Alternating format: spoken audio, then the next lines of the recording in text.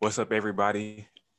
This is another episode of the JTS podcast. My name is Marcus Modi, alongside my partners Patton Cook and Gabe Jones, and we're going to do a little Christmas special. As we are a few hours away from Christmas Day. Hopefully, y'all having a happy holidays and Merry Christmas to each and every one of you. I know COVID-19 is still around, so you might not be around family, but just be thankful that you are alive for another day and you have family members that are still here with us on this lovely earth.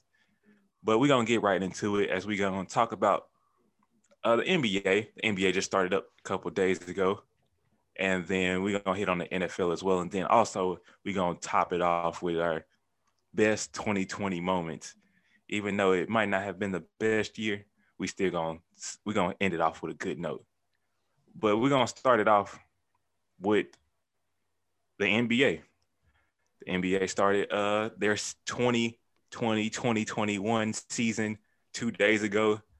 Y'all, we're gonna hit the. Y'all want to hit on the first two games first? Yeah, let's do that. All right. So the first two games. The first game was definitely a blowout. Wasn't even close. That was the Warriors versus the Nets. Kevin Durant in his first game in a year and a half, getting it done. The Nets won 125-99. I wanted to get you guys' thoughts on that first game. Well, for me in that first game, I was looking at what Kevin Durant was going to do. My kind of standout that I was looking at for the MVP was Kevin Durant. And so I was kind of looking to see what is he going to be like early on in this game. And he kind of had the same sort of vibe. I don't know if you guys can remember back to whenever he came back in the NBA Finals off that kind of calf injury in game, I believe 6 or 7 that it was with the Warriors. And he started out at game 5, I think is what Marcus is saying here. But he came out and I think he went 7 for 7 or something from the field. And I was like, how is this guy hasn't played in 2 months? Here he is coming back straight away. Well, it's the same sort of thing against his old squad, the Golden State Warriors. I think came out 6 for 6 or 7 for 7, something crazy like that. These aren't layups. I mean, these are kind of step in 3-pointers right in the face of Eric Pascal a couple of times in that one. So early start for KD was great. He looked confident. He looked confident in his ability. He didn't look any slower, any less burst than what some might have thought. And another big time player was Kyrie Irving, and the development between those two early on. I think there's going to be some kinks that they're going to have to work out through the season. But tonight, or that night against Golden State, I think it worked perfectly for them. Each of them knew what possession they needed to take, what not to take. I thought Kyrie did a good job getting out of the way and then getting back into the way when it was his turn to take over. But really, the main thing I think we'll talk about mainly here, guys, is this Nets team. It's 10 to 12 people deep, and they're not really skipping a beat. I really love Chris LeVert coming off the bench. And for a lot of NBA teams, he's going to be that second or third option on the starting lineup, much less coming off the bench. But right now, Steve Nash, he's got to love where he is at right now with his team. And for the Warriors, you can't say you're very happy with that start, mainly because Steph Curry, he's going to have to shoulder a lot of the load this season. And in that first game, he came out a little slow, and I think that's to be expected. But some warning signs for the Warriors, but some really positive moments for the Brooklyn Nets. Dude, I love what I've seen from KD. All I am thinking in my head whenever I see him play is don't get injured, don't get injured, don't get injured. As long as he doesn't get injured, he's just going to be a beast, man. That Nets team, a lot of talent, only one ball, but it seemed like they were moving the ball pretty well. So I guess D'Antoni, Steve Nash running quasi 7 seconds or less offense with that Nets team, and we'll see how far it takes them. My thing moving over to Golden State side, Stephen Curry doing his thing. He'll catch rhythm in the season. I'm hoping to see an MVP-like season from Stephen Curry, being that he doesn't have Klay Thompson alongside of him, and he just got other guys who aren't going to be able to space the floor as well as a Klay Thompson would, but they can score points, so they aren't absolutely useless. But the main thing that I'm interested in seeing from Golden State, Steve Kerr. Steve Kerr came in, took over a team that won 50-plus wins, They had Steph Curry, Klay Thompson, Draymond Green, that group of guys ascending. Fire Mark Jackson, Steve Kerr comes in, they win some championships, or they win a championship, lose, get Kevin Durant, and continue winning. We'll actually see if Steve Kerr is actually a good coach. He actually has some talent on this team. So without injury, there should be no excuse. We should see how good he actually is. I agree with both of you guys' points. Kevin Durant, it was an efficient night for him. Shot 7 for 16, 22 points in 25 minutes.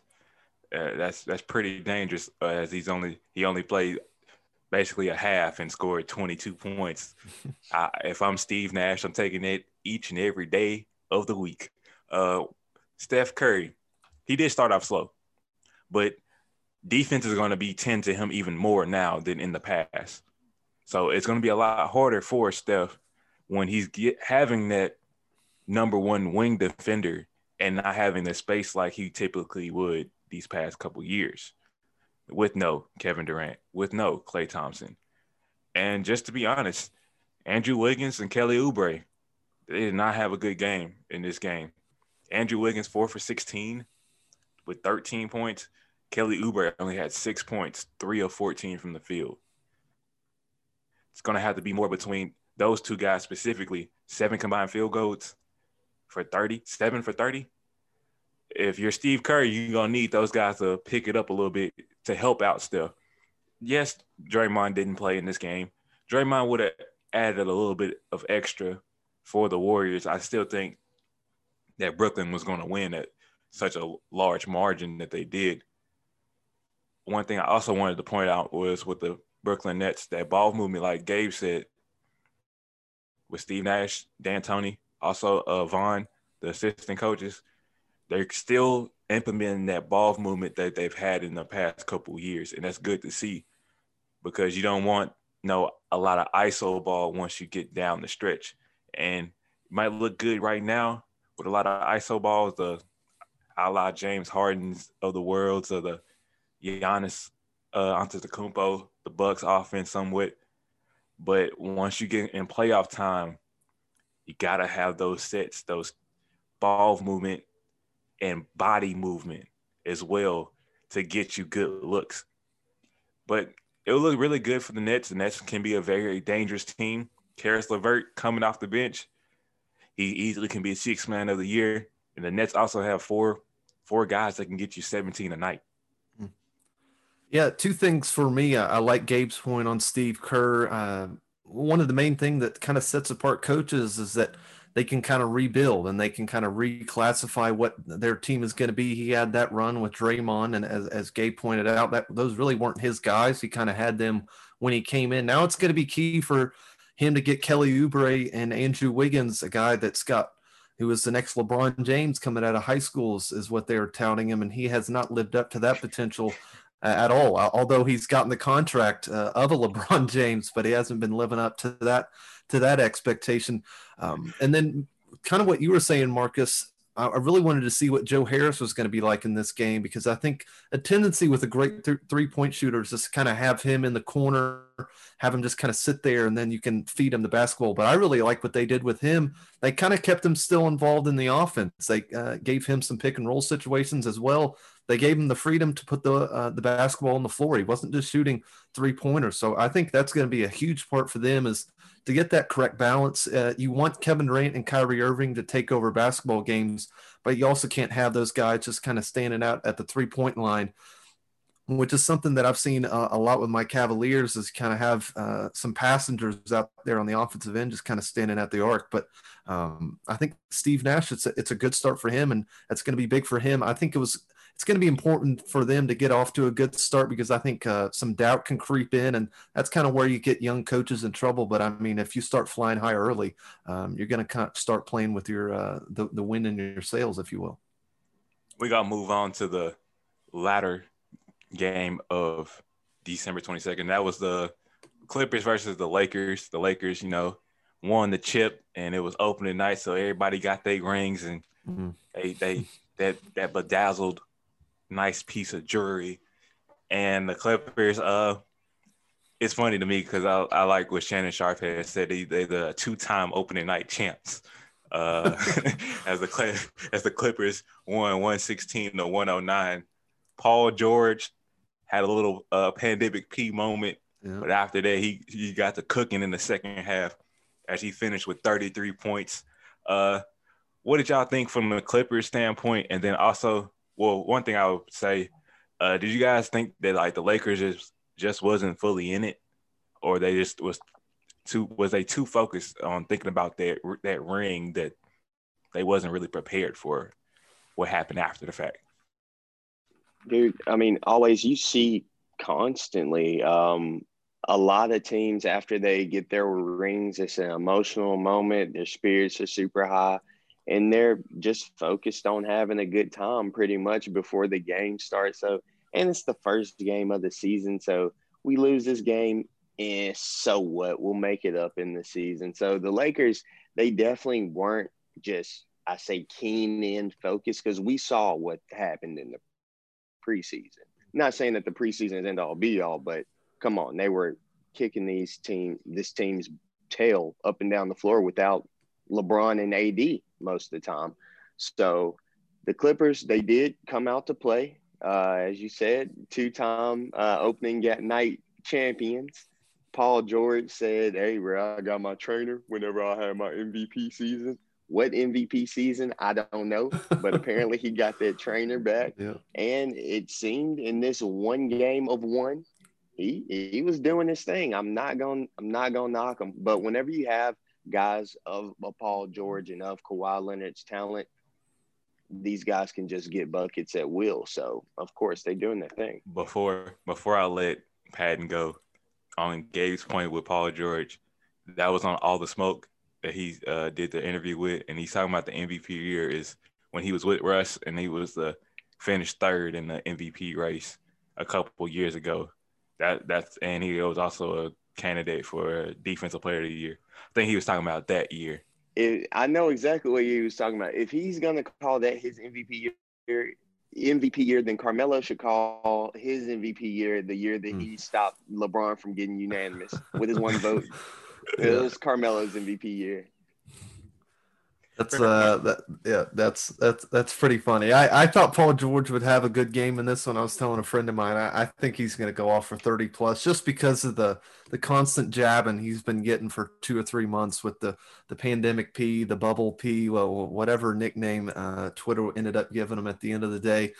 For the Lakers, you got to really put into context that they're really coming off 2 months really of no basketball games. Although they had that break in between the bubble, I really wouldn't call a pandemic a vacation by any stretch. I think the stress levels were as high as they've ever been. So, but for them, I think 70 days was the difference between their last game in the finals to opening night. And LeBron was talking about this all summer, and I was kind of wasn't buying it, but I think there's something in that, and I think you can kind of see that here tonight. They weren't fully going for it, but towards that, I thought they gave it their best shot early on and then tried to make a late run in the fourth quarter, but couldn't do it. I thought Kawhi looked good again, had 26 shots and 26 points, not the most efficient night for Kawhi, but if you're going to have Paul George doing what he does tonight, like I said last year, I think the Clippers can beat the Lakers anytime they want, but it's all dependent on what Paul George did. And with 33 points, he did just that. I thought Dennis Schroeder in this game looked pretty good. I think that's a good sight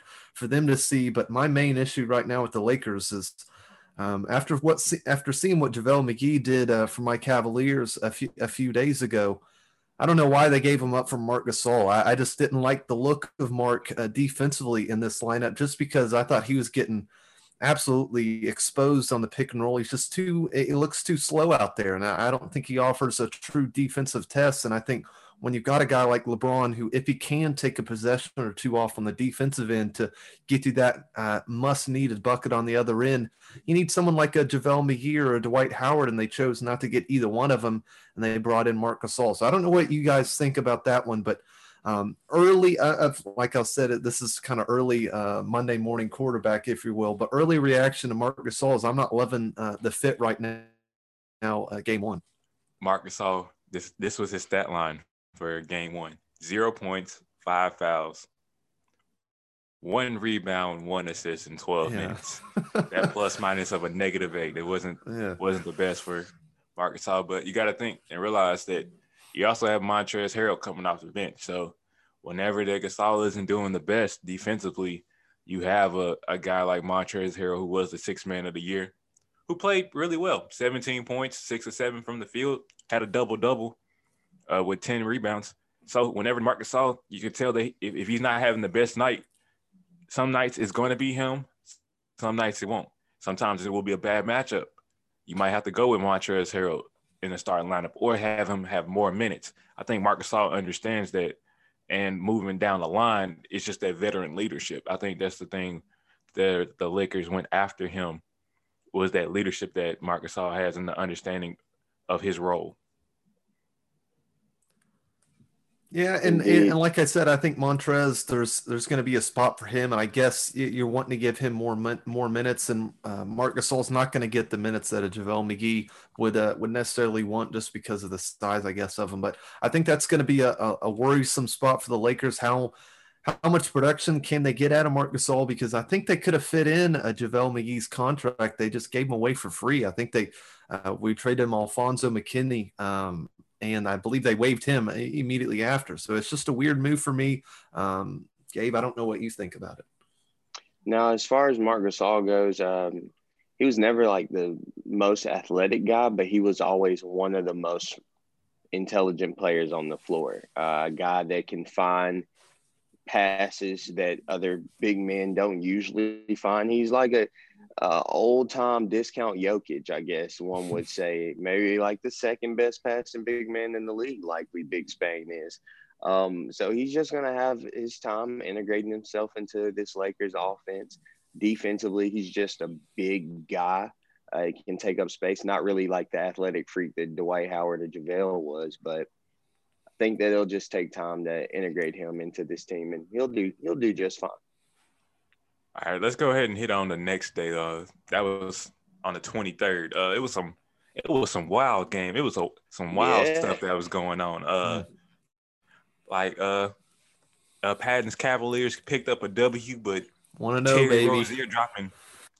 Yeah, the Cavaliers are 1-0 undefeated for the season. I say we stop the count now. Stop the season. Just put us in the playoffs. All 1-0 teams in the playoffs. Hold on, Terry Rozier. Go ahead. I want to know your thoughts on my boy Colin Sexton, because coming out of college, I said, this is my guy. I'm rolling with him. He's not going to be a bust. 27 in the first game. How you feeling? I'm very elated with Colin Sexton. He's constantly been the one shining light. For a little bit in that rookie year, I wasn't sure that he could be the starting point guard, just because I think there were some tendencies for him to kind of put his head down and kind of bully his way into the basket at his own detriment. But here recently, he's got a shot, and that's really forcing defense to sag off on him or press on him, and he's got the speed to blow by him. So right now, I think the value for pick, we got him at number 5. You're looking at, I believe Kevin Knox went immediately after at 6. I'm more than happy with what the Cavs are doing right now. But like I said, I say stop the count. Stop the count, as President or ex-President Trump shall say. Former President Trump. Former President. X might be a little violent. I don't. Patting a little harsh on right now. No, it's. But as Gabe said, Colin Sexton had a good night. His Nashville native, Patton's Nashville native, Darius Garland had also a good night with 22 points, 6 rebounds, and 6 assists. Terry Rozier had 42. Gordon Hayward had 28 in his debut as a Hornet. That was a wild game, to say the least, because the Cavs was up as much as 22, but they finished off the game winning by 7. I know Ja Morant had 44 and 9 assists against the Spurs. It was a lot of. How smooth was he in the game? Oh my gosh, he's just doing everything. He hit this one up and under where I think he took it basically with one hand and just scooped it. Oh my gosh, he's amazing. I'm so glad Memphis got him. Yeah, it's a little backstory behind it. What I'm about to say, but this past weekend, Austin Peay had played Murray State. And you know that if you are from either school, you know that it's a rivalry between the two. And Austin Peay picked up the dub in the second game because, you know, the first game was at Murray and Murray blew out Austin Peay. Yeah. Then Murray came down to Clarksville. Austin Peay picked up the dub, and it was a couple players talking noise to Ja Morant, and those I ain't gonna say no names, but those two players combined for 3 points out of the entire game. And you're talking to an NBA star in his first game in an NBA season. He drops 44 and 9. Give or take, it wasn't Spurs, who last year was one of the worst defenses in the league. But I don't think you should be talking noise to Mr. Ja Morant. And I think Mr. Morant kind of made that known to the poor fellow on Twitter. And I don't care who you are, just don't jab at NBA players because they've got the Twitter following to make your life a living hell. And I think, like we said, we're not going to name names here, but I think he got some replies to his tweets that maybe you didn't exactly see coming. But Ja Morant, what more can you say about him? I think Zion and Ja, I think they're always going to be attached. Who should have picked who? But I think both of them are going to be all-stars and all pros here, or all NBA teams, I guess I should say. So fun night for Ja. More of the same for him. Let's go ahead and move on. Well, DeMar DeRozan, he had a pretty efficient night, I will say, as well, with 28 points. The Spurs had 7 guys in double figures. If you're on the Grizzlies, you gotta get some stops somewhere, especially for that. But they didn't have Jaren Jackson. He is hurt. He's gonna be out for quite some time. Hopefully, when he comes back, the Grizzlies can get their mojo back and get that next gen Grizz to going. Let's move on. Now, would y'all want to? Another person who had a triple double. Russell Westbrook had a triple double in 3 quarters against the 76ers, but the 76ers pulled it out. I don't know if y'all saw that video. Did y'all see Ben Simmons and Dwight Howard shooting jumpers after that game? I don't know what's up with Dwight Howard wanting to shoot 3-pointers, but I mean, you can go right ahead if you're gonna give Ben Simmons some confidence. Well, and I've got a little stat for the gamblers out there. I think it was plus 700 for Ben Simmons to attempt and make a 3-pointer in that game. He just. I think he took the under in that one. He got the minus 700 because he didn't look like he wanted anything to do with that 3-pointer. But that's what Ben's going to have to do. But a little funny thing that as sports gambling here is legal in Tennessee, we can kind of air that on the airwaves here. One of my friends, I think it was a FanDuel bet, Ben Simmons minus, I want to say minus 100 for making over 4 threes, so like 3.5 threes on the season. He said he was going to bet $1,000. I told him he's going to lose $1,000. Yeah. I don't know if he'll take 3 or 4 all season. Don't do it. Hey, he will be one happy camper once he hit that 4-3. I know that for sure. Yeah. I don't know how guaranteed it will be for him to make that 4-3, but hey, it is what it is.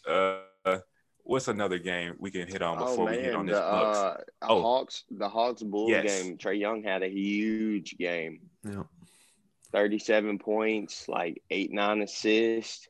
He just looked like Trae Young. He's doing Trae Young things. Trae Young had 27 in the first half against the Bulls. Hot. It wasn't even close. This is for the first half. Atlanta scored 42 and 41 points in the first half. 83 in one half. It wasn't close. I don't know. Hey, that Bulls team is not get Zach LaVine up out of Chicago. That's how I've been feeling. They didn't want to sign. Lauri Markkanen so he's gonna be a restricted free agent. I don't know what that Bulls team. I don't know. It don't look good. Defenseless, just a defenseless team. It's okay. They'll be at the bottom, hanging out with the Cavs. Well, We're 1-0 right now. Let's move Chicago. But one thing on them, I think just their draft strategy the past couple of years. Although they've drafted a few point guards, I think this year's draft they got the taller one in Halliburton, I think. That was But Patrick Williams. Patrick Williams, Mm-hmm. but I just think you get exposed too much if you start taking these small point guards. Kobe White on the other end is a really good player, but they're just really Trae Young was really attacking him for most of the night. And for Chicago, I don't know. I just a tough spot for them where they're at in this year's draft. There really wasn't a solid number 4 pick for me in this one. And kind of the same thing with the lottery is you don't reward the really, really bad teams. Instead, you kind of just have a toss up for maybe one of the mid-level teams like a Hornets to get one of the top picks in the league. So I think I'm beating a dead horse here. I've been saying it for a long time.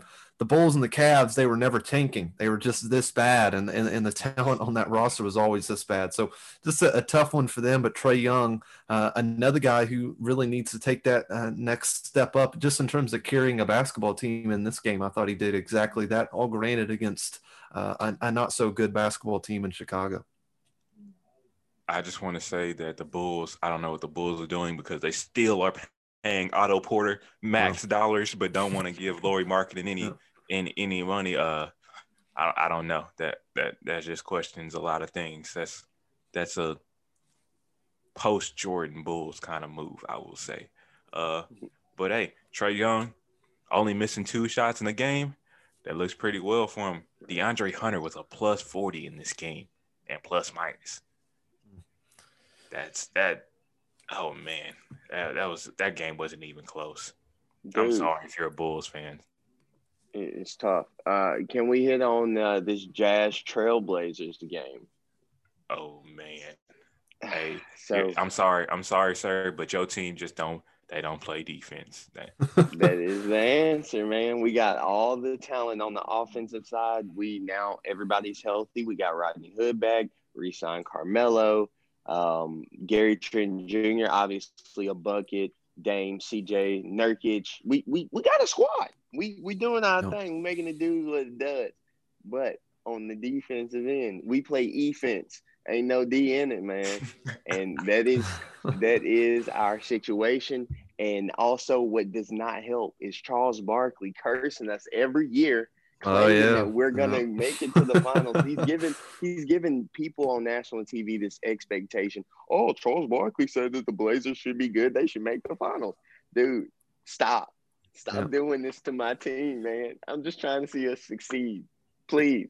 He put 100,000 reasons why the Trailblazers won't make it to the NBA Finals. That Gabe, a question for you on that one. Now, a lot of the times when you see kind of these tough display defensively, there's just no effort. Is it the effort, or are you seeing just the personnel out there are just aren't good defenders no matter how hard they try?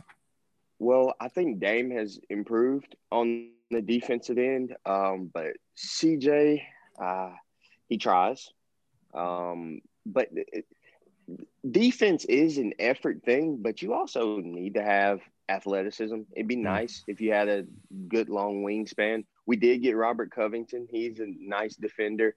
Yusuf Nurkic is a good defender on the inside, but if they drag him out to the outside, he'll get cooked. So we don't have guys that are two-way players, as they like to call them. Basketball is a two-way game. You're on the floor, you're going to have to play offense and defense. But no, we don't have many players that are specialists at that. We just got a lot of bucket getters. So that's what we're just going to have to do. We're just going to have to outscore the other team. And you see a lot of teams want to try and emulate what Portland is doing. And I get it. I think what Dame and CJ have done as a tandem these past couple of years is awesome. But you really get hurt on the defensive end, and the Cavs have tried to done it here with Darius Garland and Colin Sexton. I'd love for it to ultimately work out, but I just have a feeling that one of them is going to have to get shifted out, and more than likely it's just going to be Garland just because of what Sexton is doing offensively as a whole right now. But I just think when you got two guards who aren't over 6'4", I think you really get hurt, and that's kind of how I view it. I'd love for the Trailblazers to work, but I'm with you. Whenever I just steer clear whatever Charles Barkley's saying, and I usually come out on the other end on it. One thing I do want to say, for that matter, defensively, coming off the bench, please do not have Enes Kanter and Carmelo Anthony on the court at the same time. Oh my gosh. They'll score 100 points, the other team will. Like immediately. Just one shot. Hey, that's all I'm gonna say. Terry Stotts, just don't. You can't have that. You can't have those two guys on the court at the same time. One or the other, but not both. Let's just move on because that game wasn't even close, really. That game wasn't close at all. I want to hit on this Nuggets and Kings game. That game somewhat upsetted me a lot because the Nuggets literally had the game in the bag. Jokic balled out, triple-double, and Will Barton. Oh, Will Barton. Jokic had 29 points, 15 rebounds, 14 assists. And Will Barton just chokes it at the end. Will Barton also stated that he wanted to start. And in the first game, you choke against Harrison Barnes and letting Harrison Barnes just get you buckets in the clutch moments. And then also, your team is up to a great design, and you get a wide open dunk. You go up lazy, and gets blocked from behind. From who? No else but Harrison Barnes. And then go down the other way, and then they tie the ball game up, and then they end up stealing a game from you because of Buddy Hield on the tip end. That game should have been over with, but the Nuggets really didn't play well at all throughout their whole game, honestly. They just somehow came close and was winning in the end, but just blew it all together. So that's my take on the Nuggets game. Will Barton, you deserve to be coming off the bench. I mean, whenever you have the talent of a Michael Porter Jr. in there, Gary Harris, who's an excellent defender, Jamal Murray, well, those are your spots right there, and you don't have a chance to start. And that's the thing. That's the thing, though. Gary Harris and Jamal Murray did not play well. 19 combined points. They shot 5 of 18 from the field. Jamal Murray also fouled out late in that fourth quarter. So for Will Barton, that was your time to shine. And what did you do? Stink it up. That solidifies it, sir. I'm sorry, but you got to come off the bench. Michael Porter Jr. had 24 points. Yes, you had 16. You had 16 points, but you shot 7 for 16.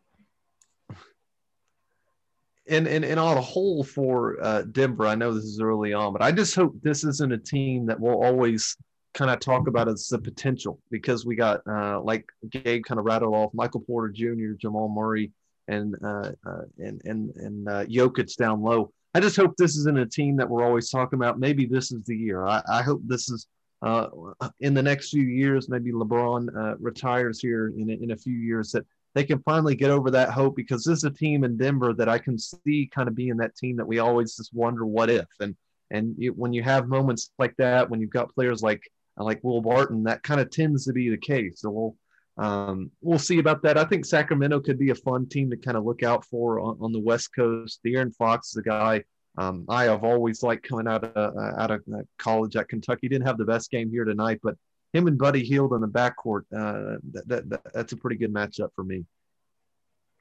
Let's go ahead and move on to the final game that we're going to talk about is the Milwaukee versus the Bucks. I mean, not Milwaukee versus the Bucks. The Bucks versus the Celtics. Excuse me. As the Celtics ended up winning 122 to 121 after Jason Tatum banks in a three.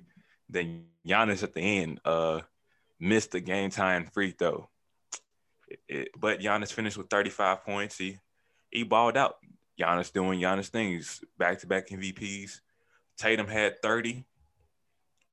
Jaylen Brown, 33 points. That's another guy you got to watch out for, who is going to be another star on this team. What's y'all guys' quick takes on it so we could move forward? Jeff Teague, if Kemba Walker's going to be out, Jeff Teague, insert him. He's been an all-star before. He's doing his thing. I think he's a solid player. He's not as much as a defensive liability as a Kemba Walker is. Not saying that he is the greatest on defense, just not as much as a liability as Kemba Walker is. But what I love is the continuity between Tatum and Brown. If those guys can figure out how to let each other cook during that thing, and they've gotten rid of Gordon Hayward, the Celtics, they might make the finals. I'm telling you. Yeah, I really liked what I saw from Boston in this one. I was looking out for former Cavalier Tristan Thompson, and I thought he did exactly what Boston wants from him: 12 points and also 8 rebounds to go along with it, and had 4 offensive rebounds to himself. And that's, like I said early in the season, that's going to be huge for Boston, getting extra possessions for the ball in the hands of Jaylen Brown and Jason Tatum.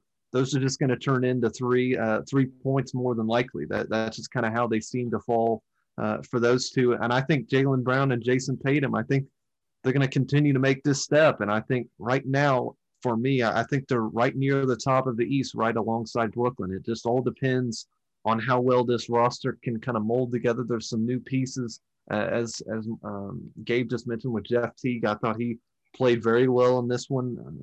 But like I said, I think it's all going to come down to what Jaylen Brown and Jason Tatum do. And if they can do what they did tonight, combining for 63 points, I don't know how many more teams in the NBA are going to be able to match that other than the Brooklyn Nets. So good game for them. Giannis missing at the free throw line. I think that was always going to be a tough one for him. I think that's maybe for a guy like that and LeBron, I think that's the toughest shot you could ask for. I think he'd rather be at the 3-point line than having to make 2 free throws as time is pretty much expiring. So tough one there for Giannis, but I think we're going to see more games like that against the Bucks and Celtics because I think the two are pretty evenly matched. And I thought he did very well for his first game since signing that big old contract that he got before the season. One thing I do want to say with the Bucks is that they're going to need bench play extremely bad. You can't have, don't get me wrong, Giannis, Chris Middleton, Drew Holiday, Dante DiVincenzo, they played exceptional. But when your next guy out of the starting 5 only scores 6 points, and that's Pat Connaughton, you're going to need some more. You're going to need some more help because there's going to be games where Brook Lopez can't hit shots, DiVincenzo can't hit shots. Some games where Chris Middleton can't hit shots. There might be a game where Giannis can't hit shots, and you're going to need somebody else. And that was the questionable thing. Well, I know they were trying to push extremely hard for getting Bogdanovich, but hey, he's not on your team. You're going to have to find other ways. That's the only thing that I have to say on that. But the Bucks are still going to be a really good team. The Celtics are going to be a top 3 team as well. So you just got to wait and see. It's only day 2 of the NBA season, so we did a little bit of overreaction somewhat. But let's go ahead and move on to the NFL. And I'm gonna pass it off to my partner Gabe because he's been holding it down for quite some time. So Gabe, go ahead and start for us, man. The Niffle. We are almost into the playoffs. We got pretty tight races in 3 different divisions. The AFC South. The Colts and the Titans, similar records, very close records, if not the same records. Depending on how these last 2 games shake out, will depend on who wins that division. Also in the NFC West, the Seattle Seahawks and the Rams are playing each other. This will determine who will win the division. And also the Steelers. The Steelers. They went from being 11-0 to being currently 11-3. If they finish the season 11-5, they could sneak out. They could lose their first spot to the Browns. Who would have saw that coming? But to get into it, we'll talk about 2 doozies. We'll start with the Steelers. How did they lose to the Bengals? Please, anybody? Did anybody bet on the Bengals? Because they would have won a good amount of money. You didn't anticipate that the Bengals would come out playing defensively that well. They shut down that Steelers offense. The Steelers offense have been struggling these past couple of weeks as defenses are starting to understand that offense a little bit and it's getting somewhat predictable. You're just doubling Chase Claypool over the top, putting your number 1 DB on Juju Smith-Schuster. and they've been just locking it down. And there's hasn't been much of a run game. James Conner has been hurt, but Snell, he's had some good games, bad games here. But you need a consistent run game for the Steelers. Yeah, for the Steelers, I think this has kind of been a long time coming for them. Even though they were winning games, I thought just their performances. I think when they played Dallas, I think they were really lucky to get out of that game with a win. Dallas was winning for a lot of the game, and then Big Ben comes back near the end to kind of pull it out. But in this one, when you fall down 17-0 against any NFL team, it's always going to be tough to come back from, and especially when you're a Pittsburgh offense who is kind of their MO all season has been, let's play with the lead and kind of play with our pass rush. Well, in this game, you gave Cincinnati the opportunity really to run the ball as much as they wanted to. They had Giovanni Bernard with 83 yards on 25 carries. I mean, that stat alone, you pretty much cut the game in half when you have as many rushing yards as you can. And then Ryan Finley, the quarterback, he had 50 yards on 10 carries by himself as well. So I think when you fall down behind on what against the Steelers, I think it really eliminates what they do best, and that's to get after the quarterback and force turnovers, whether that would be T.J. Watt. You got Minkah Fitzpatrick also occasionally coming down on the pass rush, blitzing off his safety spot. But for me, I think the warning signs for the Steelers have kind of been coming, and I think this offense, it's very stale and very predictable, and it's been all that this season so far. One thing I also want to point out, excuse me, was that some of their defensive players have been getting hurt. I know they're can't think of I think it's Swam, their middle linebacker. He got hurt. Yeah. Dupree, their other DN on the other side of TJ Watt, he's out for the season. So they've been having a lot of key pieces that was holding them up early on in the season that's been out. And now you got to lean on that offense to give you at least 24 points. And that's something that they've been struggling to do in these past few weeks. So when you move forward, you got to play the Browns and you have to play, I believe, the Colts. Mm-hmm. Yep. You got to score points against these teams. Yeah. And the thing is with the Colts, for them, the Colts, I think, have got the best defense in football right now when they have DeForest Buckner out there. And I think Ben, he's going to be on his backside a lot this week just because the O-line is starting to kind of deteriorate itself. They've got injuries as well. I think Pouncey has missed a couple of games this season for them.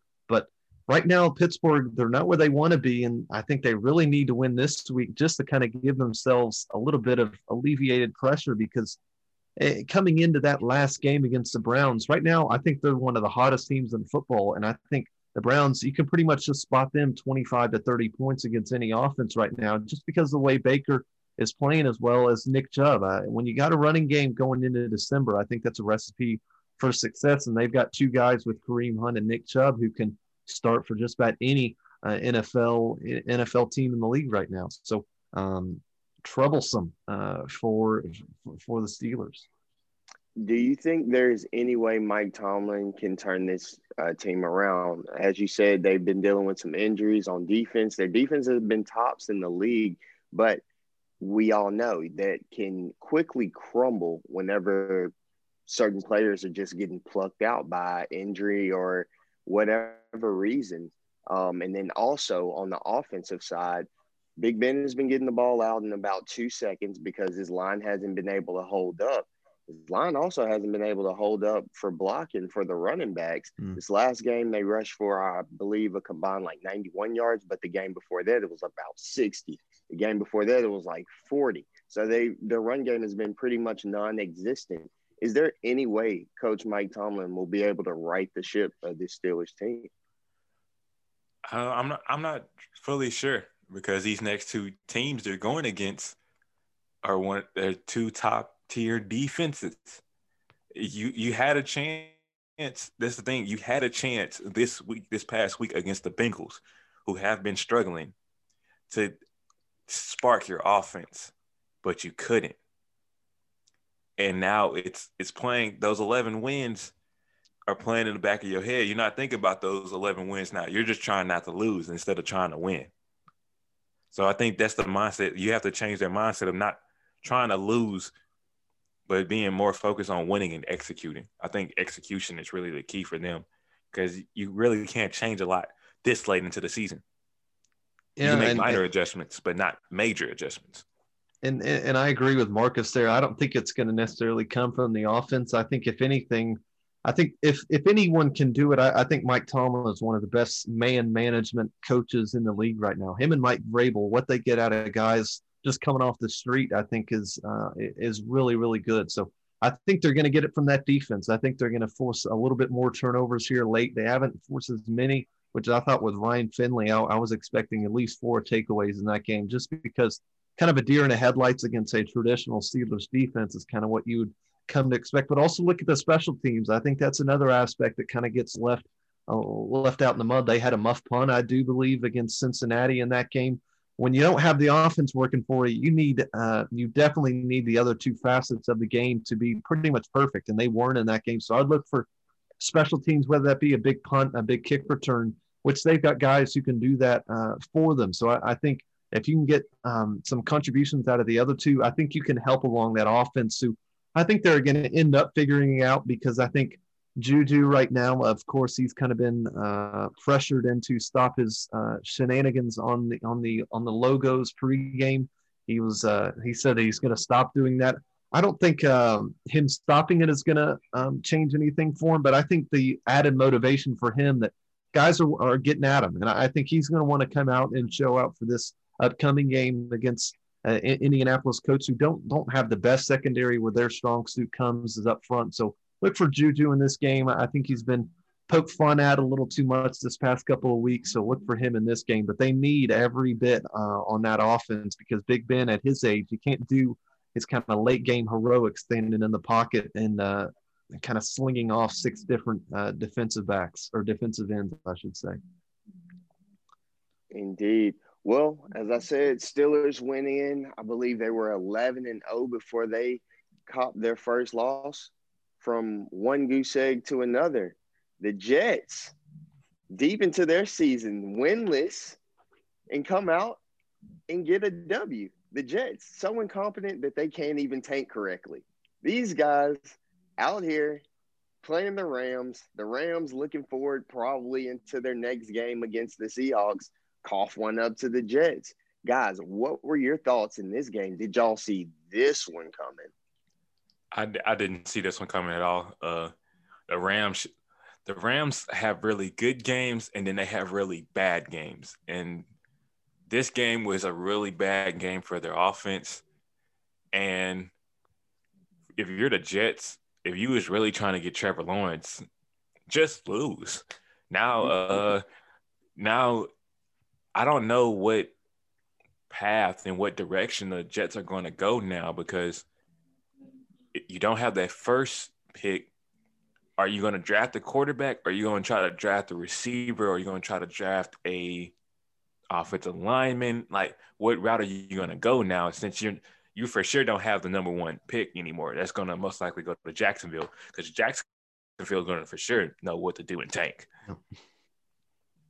Yeah, weird one for the Jets. Not sure exactly what they're doing after they pretty much just gave away a win against Oakland. I was expecting the same sort of thing when they had this one, had the lead going into the 4th. I was expecting another 0 blitz for a Derek Carr to throw over the top for a touchdown, but it didn't happen in this game. I'm not exactly sure what they're thinking. I think just another Adam Gase specialty, kind of screwing up what his team needs. I mean, if you're going to win this game, you need it back in September, not here in December. But a weird game for me, just because if you would think the Jets were going to win, you would expect Sam Darnold to have an absolute stunner of a game. He barely got over 200 yards in this game, so it wasn't like he wasn't trying to show out for his team to think, hey, you don't need to draft Trevor Lawrence. That wasn't this game at all. So just a weird game. And for the Rams, this is kind of one of those constant things that you hear that on any given Sunday, any team can beat you, but you just didn't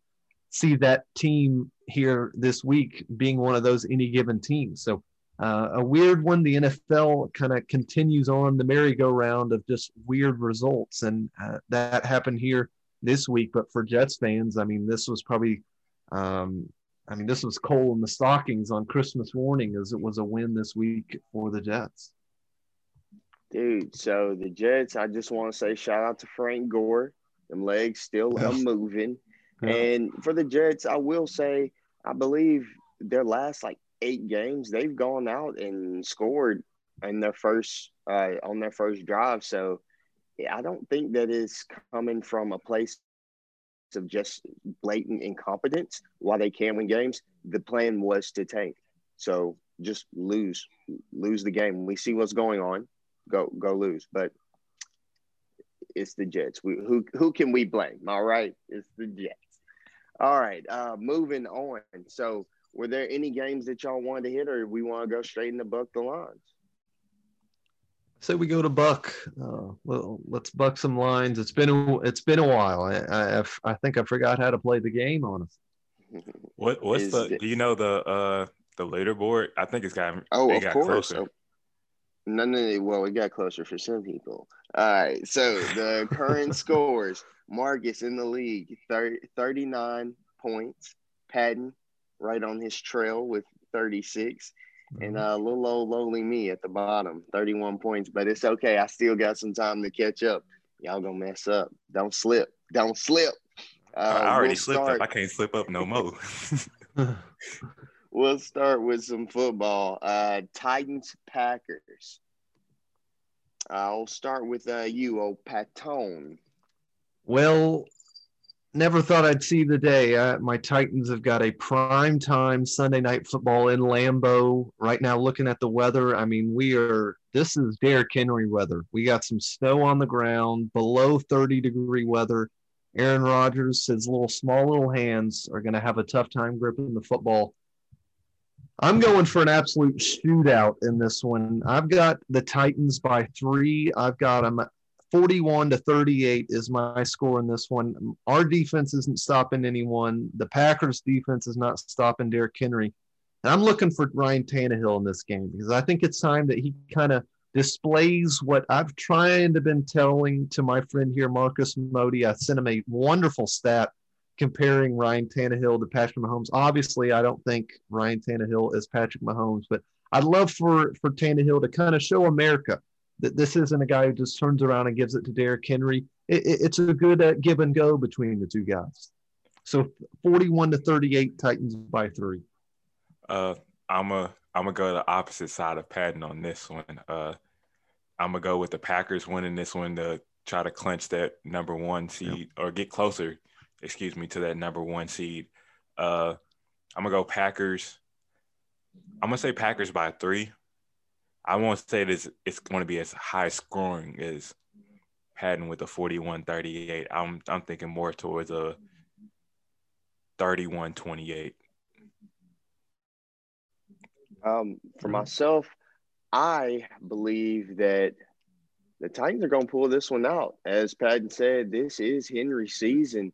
The Titans have been rolling. They have to fight for this number 1 playoff spot. Well, the number 1 spot in their division. Because if the Colts win their last 2 games, the Colts have the Steelers, who are reeling, and then they have the Jacksonville Jaguars, which will be a revenge game from earlier in the season. The Jacksonville Jaguars only win this season, and we know Jacksonville is not going to go for that win. So the Titans actually have to show up for these games. The Packers' rush defense isn't that great. I think Henry has a field day. I got the Titans by 7. And one thing about Henry, he is starting to flirt with 2,000. I believe he needs about 154, 156 in each game, these next 2 games. I think he's got a great shot for at least 150 in this game. And the Texans historically, I know this isn't Buck the Lines talk, but he's got to be involved in this MVP discussion. Oh yeah, thoughts? I think he is. It's just that nowadays this MVP award is more towards a quarterback. Yep. That's just the thing. Now, I can't hate a quarterback. You can't be mad that Patrick Mahomes most likely will get this MVP, or if they would give it to somebody like Aaron Rodgers or Josh Allen, who's playing exceptionally well. I think Derrick Henry is at number 4 on that list, which isn't bad. Bad. It's just that it's going to veer more towards a quarterback. Indeed, indeed. All right, moving on. Seahawks, Rams. This is pretty much for the division again. In the NFC West, it's tight. The Rams have already defeated the Seahawks so far in this season. Seahawks revenge game, or the Rams going to close it out and try to take this division? We'll start with you, Marcus. What you got? Man, I don't know, because I have a feeling the Rams might try to go for revenge this week after losing to the Jets, and they're going to try to go out fiery hot. I want to side with the Rams because of their defense as well, but I'm not sold on their offense. Cam Akers is most likely going to be out as well. I'm going to go Seahawks by 2. I might regret that decision, but I'm going to stick with the gut. I'm going to also. I think the Seahawks haven't looked great either these past couple of weeks. Russell Wilson wasn't great last week. I believe they played Houston in that game, I think, and wasn't. They played Washington. And wasn't great in that one. Of course, the pass rush was always going to be an issue for them. But I think with the Rams, I think that's going to be a shot in the arm for them, and I think it's going to be tough to bounce back because that was a real chance for them to kind of get ahead, and they really blew that one away. So I'm going to go Seahawks. I'm going to go Seahawks by 6 in this one. In my opinion, I think that the Rams will try to bounce back because they lost to the Jets. The Seahawks have been reeling. Their defense actually has been playing better in the last few games. Russell Wilson is kind of trying to throw a jolt into himself. I think he defeated the Giants, not last week, but the week before last, had a pretty good game. But I still have major questions for the Seahawks defense. And I think that the Rams can overcome that, as well as their defense being amazing. Russell Wilson, one of the most sacked quarterbacks in the league. Aaron Donald's coming to get him. So I got the Rams. I'll take the Rams by 4. And moving on, we got some NBA buck the lines. Christmas Day version. We doing double points on Christmas Day? All right, let's do it. Why not? Let's do it. Let's get me back in the running. All right. I know what Gabe's doing here. He couldn't wait for the double points. He's gonna be sick though. It goes the other way. Well, yes. Yeah. It's a risk reward always. Thanksgiving. Oh man, indeed. All right, Nets Celtics. Marcus, I guess your favorite player. I wouldn't say former favorite player. Your favorite player in Kevin Durant. Is he still your favorite player? Yes. I think he is. You still just got major respect? I know. I do have major respect for him. That's no doubt. I don't think I have just a favorite player. I just got a lot of guys that I like watching. But he's still at the top of the list. Well, at the top of the list, young KD. Who you got? Brooklyn Nets versus the Celtics. I'm gonna go with Brooklyn on this one. I think they edge out, and I'm gonna say a 2-point win. I agree with Marcus here. I think it's hard to pick against what we saw, especially with the Nets. That really their starters didn't play the whole second half. Really, I mean, you really didn't play much in that one. The Celtics, I mean, you had to fight tooth and nail to pull out of that one. I'm going to go Brooklyn, and I'm going to go with them by 5 in this one. I think more of the same for Kevin and Kyrie. I am also going to go with the Nets.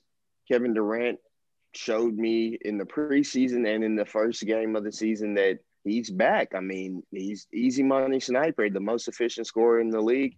The Celtics, for darn sure, no one in the league has an answer for him. For darn sure, the Celtics don't. And Kyrie, some revenge against the Celtics on Christmas Day. He's historically a great player on Christmas Day.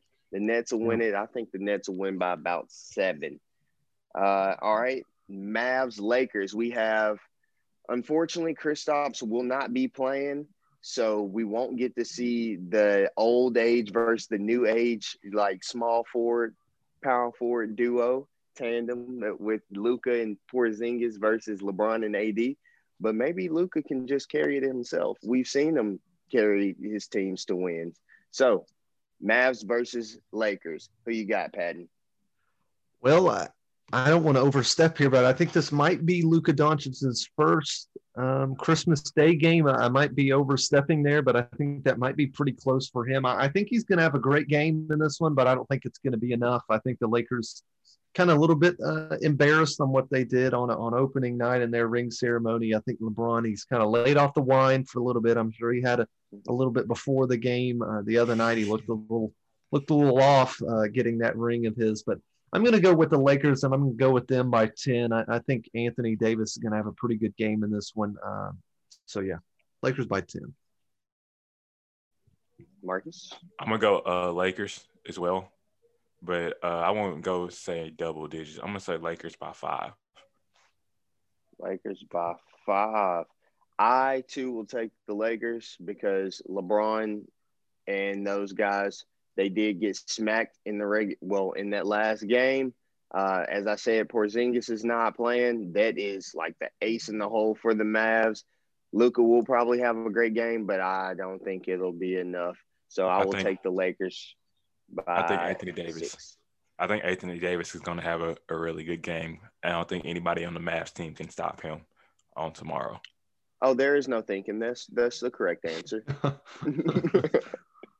All right, our last game for Buck the Lines. Clippers versus the Nuggets. We all know what happened in the playoffs last year. The Clippers go up against the Nuggets 3-1, and then they go packing back home. Will the Nuggets continue this sweeping butt kicking of the Clippers on this Christmas Day, or will we get some Clipper revenge? Well, I'm really enticed to take the Nuggets here just because I think the Clippers might try a little too hard in this one. I think there's going to be some angry minds out there, specifically Kawhi and Paul George. I'm gonna go out on a limb here. I know the line right now isn't favored too much for the Clippers, but I think there's going to be a lot of favorites. So I'm going to go with the Nuggets here. I'm going to be albeit close. I'm going to go Nuggets by 2. I think we're going to get a close one. I think Jokic is going to have a great game. I'm gonna be different from Pat just because of how awful that game against the Kings was. After watching that battle, I'm not sure that they'll be able to handle Kawhi and Paul George. I'm gonna say Clippers win it. I'm gonna say Clippers by 4. Clippers by 4. All right. I do think that we will get some mad, angry Clippers coming up against this Nuggets team. We have Serge Ibaka to try to defend Jokic as much as he can. Don't think it'll do that much. I think that the Nuggets, after losing that game against Sacramento, they're going to pull it together. They have a team with great chemistry. And this is going to be the coming out party for my boy Michael Porter Jr., young KD Jr. I got the Nuggets. Nuggets by 7. Forget Paul George. Love this. All right. Well, that was our Buck the Lines segment. We're gonna finish off this one to where we all chose 2 of our favorite. We might not be our favorite moments, but I think key moments for ourselves from the year of 2020. I'm gonna go ahead and start off with my 2. The first one for me, it might sound a little biased when you listen to what I'm about to say, but hey, it happened. So the Oklahoma Sooners won in 6 straight, defeating Iowa State this past week. 6 straight. It's been over half a decade, and they still are conference champs. Lincoln Riley 3-0 now as a Sooner head coach. Hey, that's all I'm gonna say is, hey, we keep getting it done. The Big 12, they're gonna have to step it up. We're still waiting. As I look on my invisible watch, we're still waiting. Hopefully, things could potentially change because the last time we wasn't conference champs, I wasn't even halfway through high school yet. But my second one, I think, was a pretty powerful moment. Is Sarah Fuller from Vanderbilt, the kicker who was the first woman ever to put up points in the Power 5 school. I think that was a really good moment for women altogether, and also a record that has been broken now and changed. That was something that's different. 2020 for me, it was really different. So I think that was a really good moment to bring out, saying that 2020, the year 2020. Indeed. Go ahead, Pat. I kind of echo the Vanderbilt with Sarah Fuller. Really cool moment for her, and I think a lot of people, not only girls as well, but I think it was good to see for anyone that it was a really inspirational thing, because it's something that anything can happen, even kind of breaking down barriers like that. Now, my two, one of them is going to be not so. I'll start with the happy one first, and that's going to be my Tennessee Titans and that playoff run they had last year. Most of the Titans' success in their history when I was 4 years old, so something like that for me specifically was cool to kind of see it go well for them, because it hasn't gone well much in my adulthood and my teenage years here. So that was a really cool moment, beating the Patriots, then the Ravens, and then ultimately getting my hopes up 10 against the Kansas City Chiefs, and then crashing down. So that was a cool thing for me, a fun one to have with my dad going to games, stuff like that. And then my second one was the day that sports stopped, and that was March 11th, when we had Rudy Gobert nearly send the whole universe into destruction with the coronavirus. And I just remember that whole day. The SEC tournament was the day before, and I went to that game that Vanderbilt was taking on Arkansas in that game. And then that next day, it just seems to fly by. I don't remember much out of it. I think that's going to day that's going to stick out to a lot of us on where were you when the NBA and the sports world stopped simultaneously. And I think that's what made it so crazy, that pretty much as one, whenever the NBA kind of pulled the plug, the rest of them did as well. They might as well put Rudy Gobert in a sports museum with that day. They need whatever shoes and socks he was wearing, and they can put that in the Sports Hall of Fame, and they can make sure they grab their mic too. Well, very carefully. We don't know where the hands have been. So that was a weird, not the best moment, because that was the start of a 6 month or so hiatus of sports. But what a day that was. Indeed. Rudy Gobert, greatest defender of all time, shutting down the country. Yep. All right. Well, I guess piggybacking off of Corona, the NBA sports bubble, what an event. It was. The NBA really pulled out all the stops. They quarantined down in Disney World, making a little bubble, invited the teams out. We saw the Suns go 8-0. I saw Dame drop multiple 50-point games. They had the play-in tournament, which they are bringing back again this year. And then we saw a team in the Miami Heat who wasn't the top seed in the East, but crawl and scratch and fight their way to the NBA Finals, facing off against one of the greatest players of all time, LeBron James. And we get to see LeBron James win another ring and continue to climb that mountain to get the respect that he deserves. One of the greatest of all time, being on the Mount Rushmore of all of basketball. And maybe, just maybe, he'll be able to sit at the table with Sir Michael Jeffrey Jordan, his airness, one day. But he's still got a little ways to go. And then Kareem better be at that table too. Oh, yeah, no. There are certain guys at the table. We're talking Jordan, Kareem, Magic, and Bill Russell. And those are the guys. And LeBron James as well. They're hanging out. Some people have sit farther down on the table than others, but they're all hanging out. Okay. And my thing, I guess this isn't a highlight, but it's a light. It's one of the lights. It's a headlight, I guess. We're moving on into the future. Speaking of the GOAT, Tom Brady, finally leaving the Patriots team.